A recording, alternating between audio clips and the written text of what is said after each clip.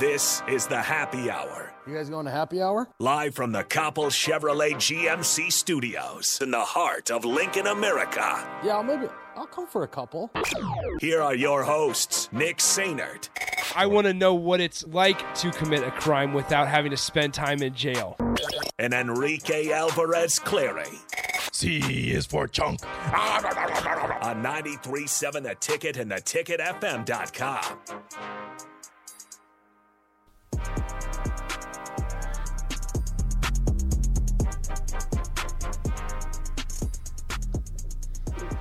Good afternoon. Happy Thursday. This is the Happy Hour, 93.7 The Ticket, theticketfm.com. Whew. It's a busy day. Emotional day. It's a busy day. Emotional evening last night. We had a little get-together, and that was emotional Down at towards Rosie's. the end. Shout out Rosie's. Yes. That was emotional towards the end. Emotional day today, saying goodbye.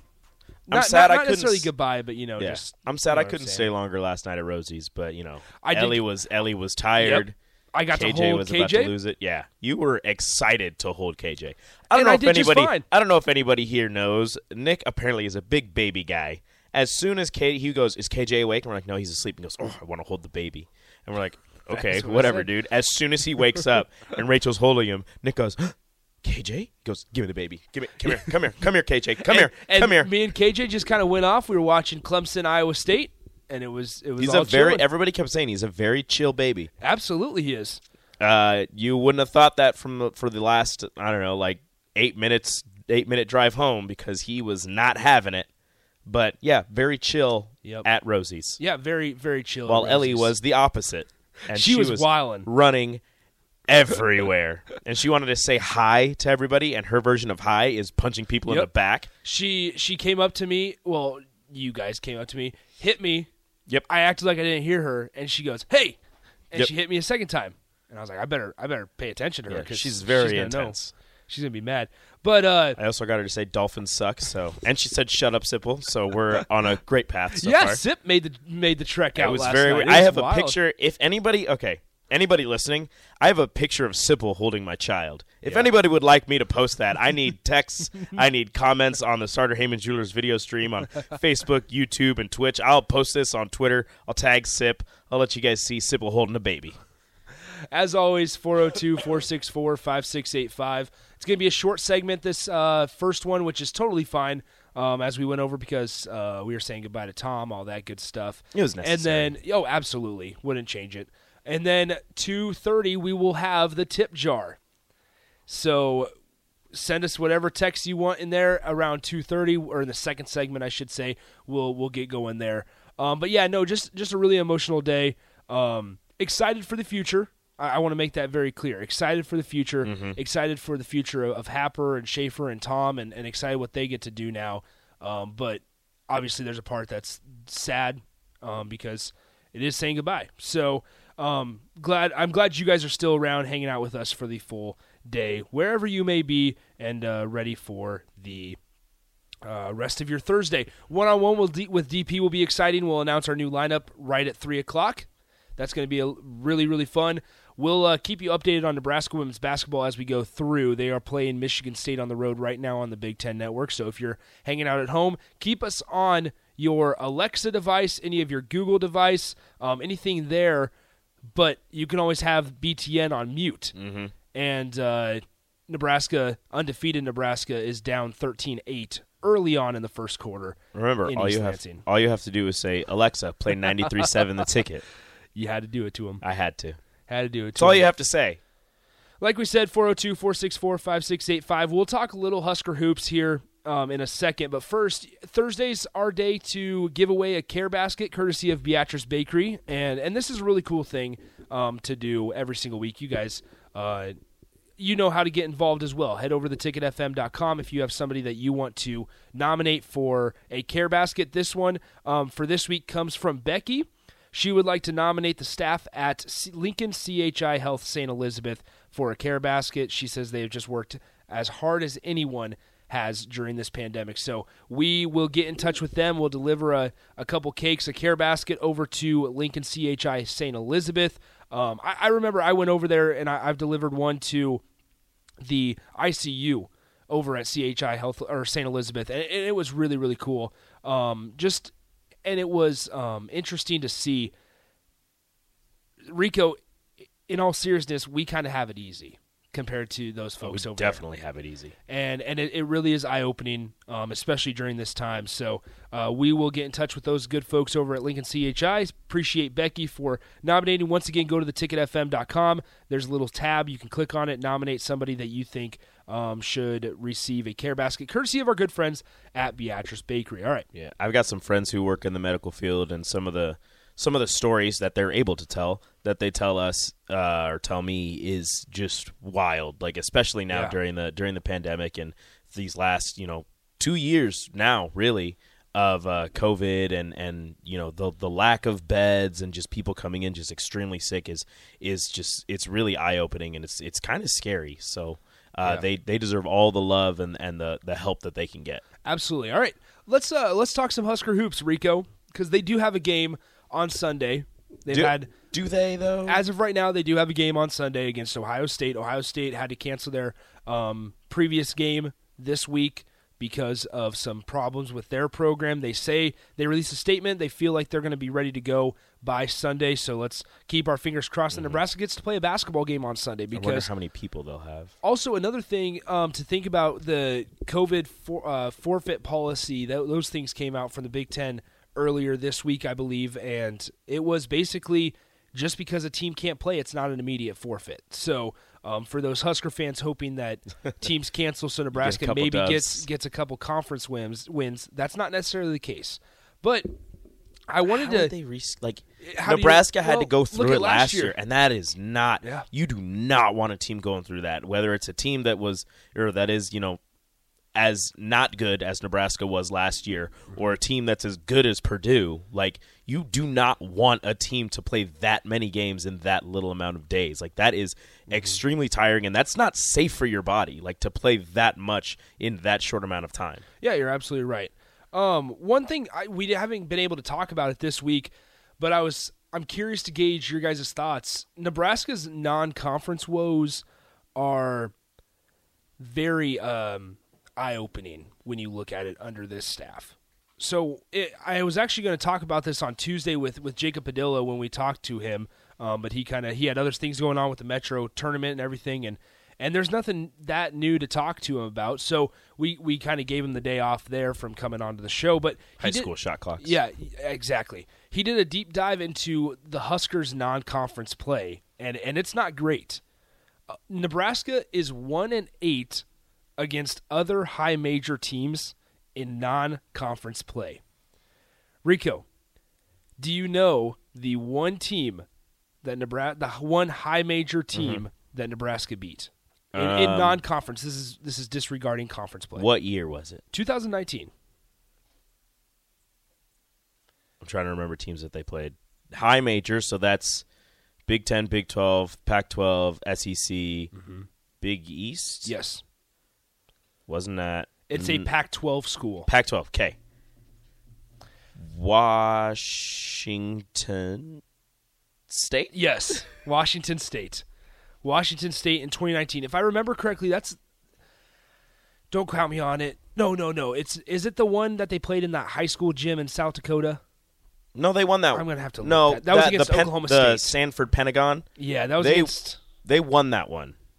I believe. That was Oklahoma State. Oklahoma State is who they played. Oh, then they lost that one because they only have one in high major. They lost Nebraska, Washington State basketball. Yeah, because it was exciting because that was going to be Donovan Williams was going to play in that, but I think he tore his ACL before the season. That's right. Let's see.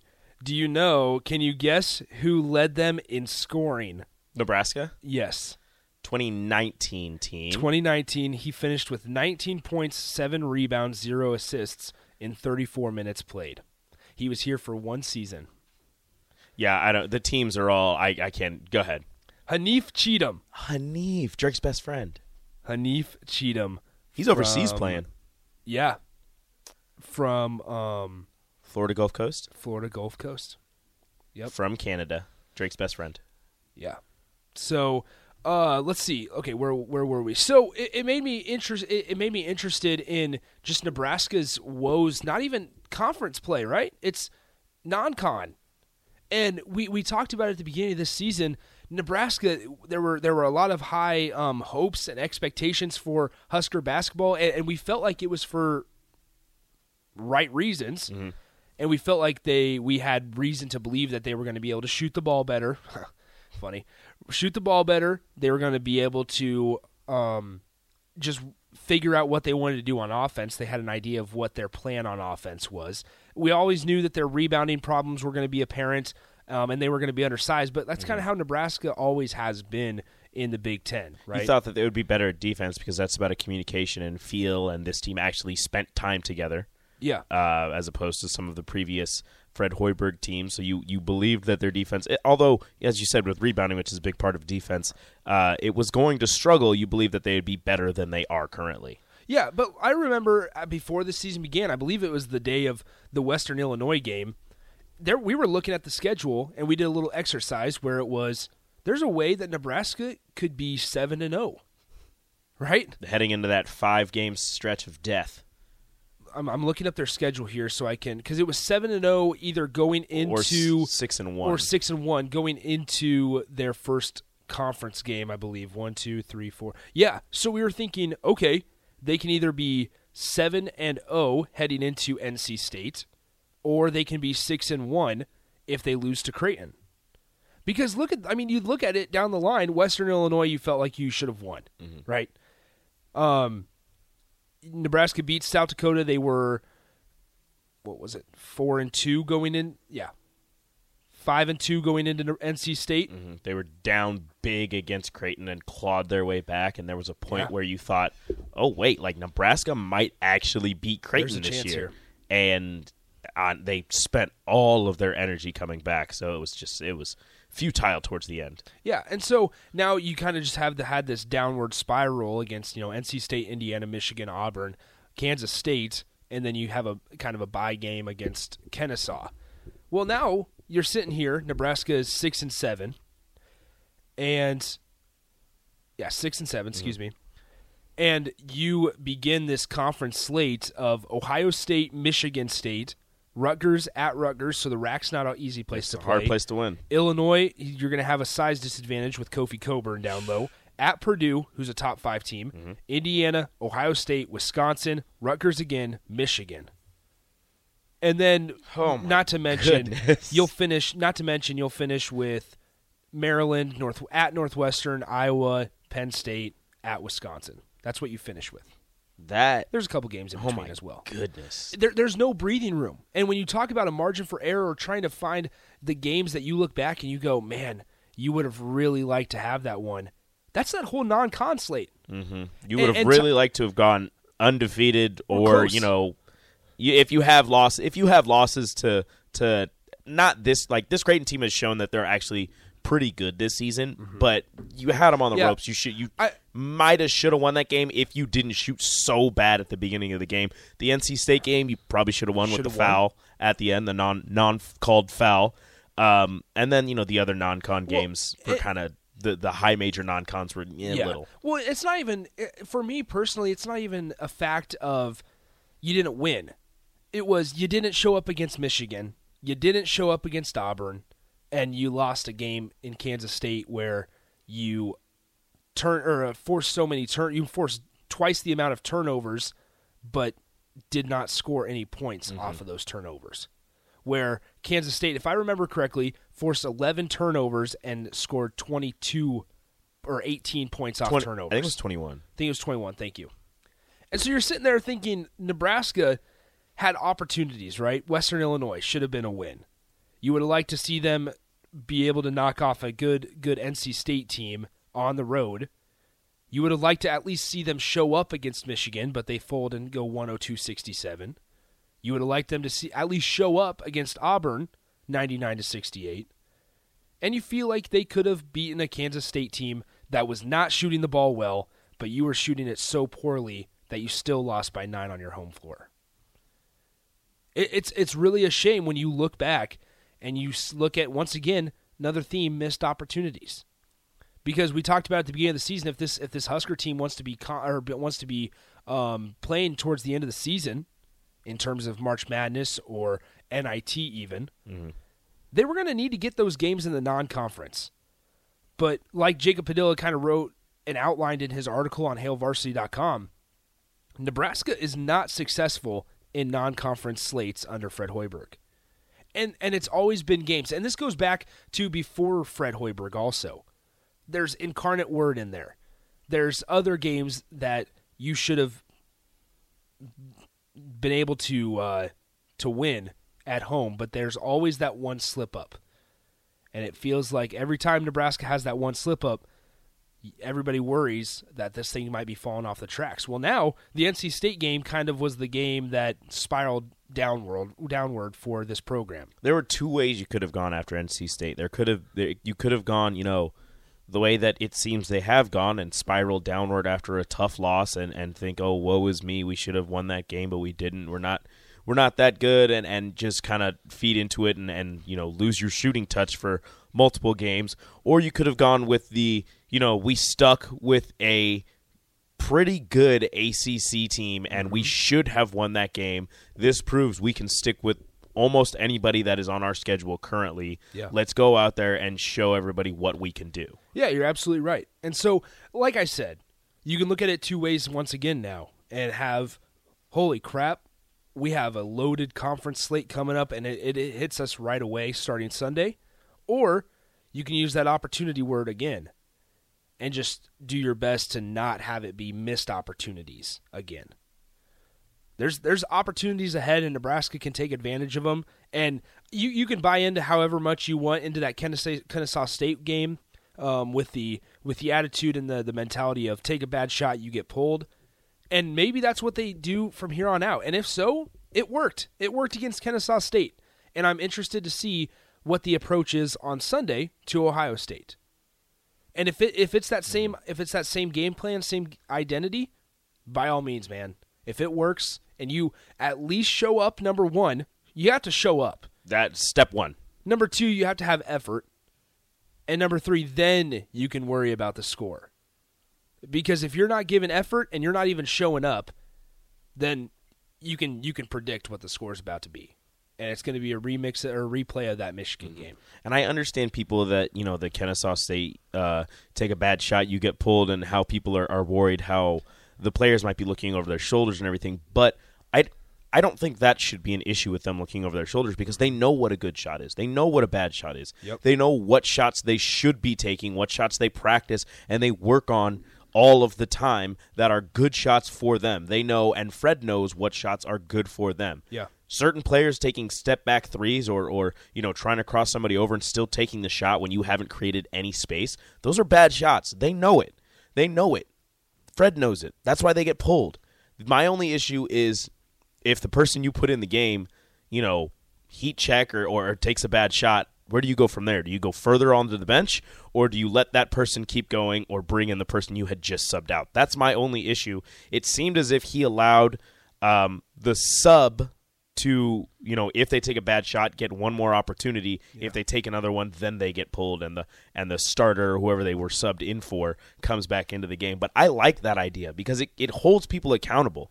You know what you're supposed to do. You know how, or the job you have to win this game. And if you deviate from that process, you're going to sit on the bench and you're going to have to talk to coach and tell him why you did what you did. Well, it's the same thought that I had yesterday with the football program is you buy in, you embrace your role, or we're going to do this thing without you because we have confidence in what we're building. We know what it works.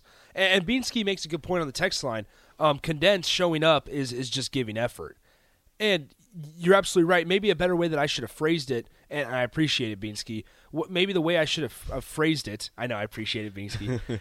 The way I should have phrased it was not allowing poor shots mid-game or poor decisions mid-game affect your effort on the other side of the floor.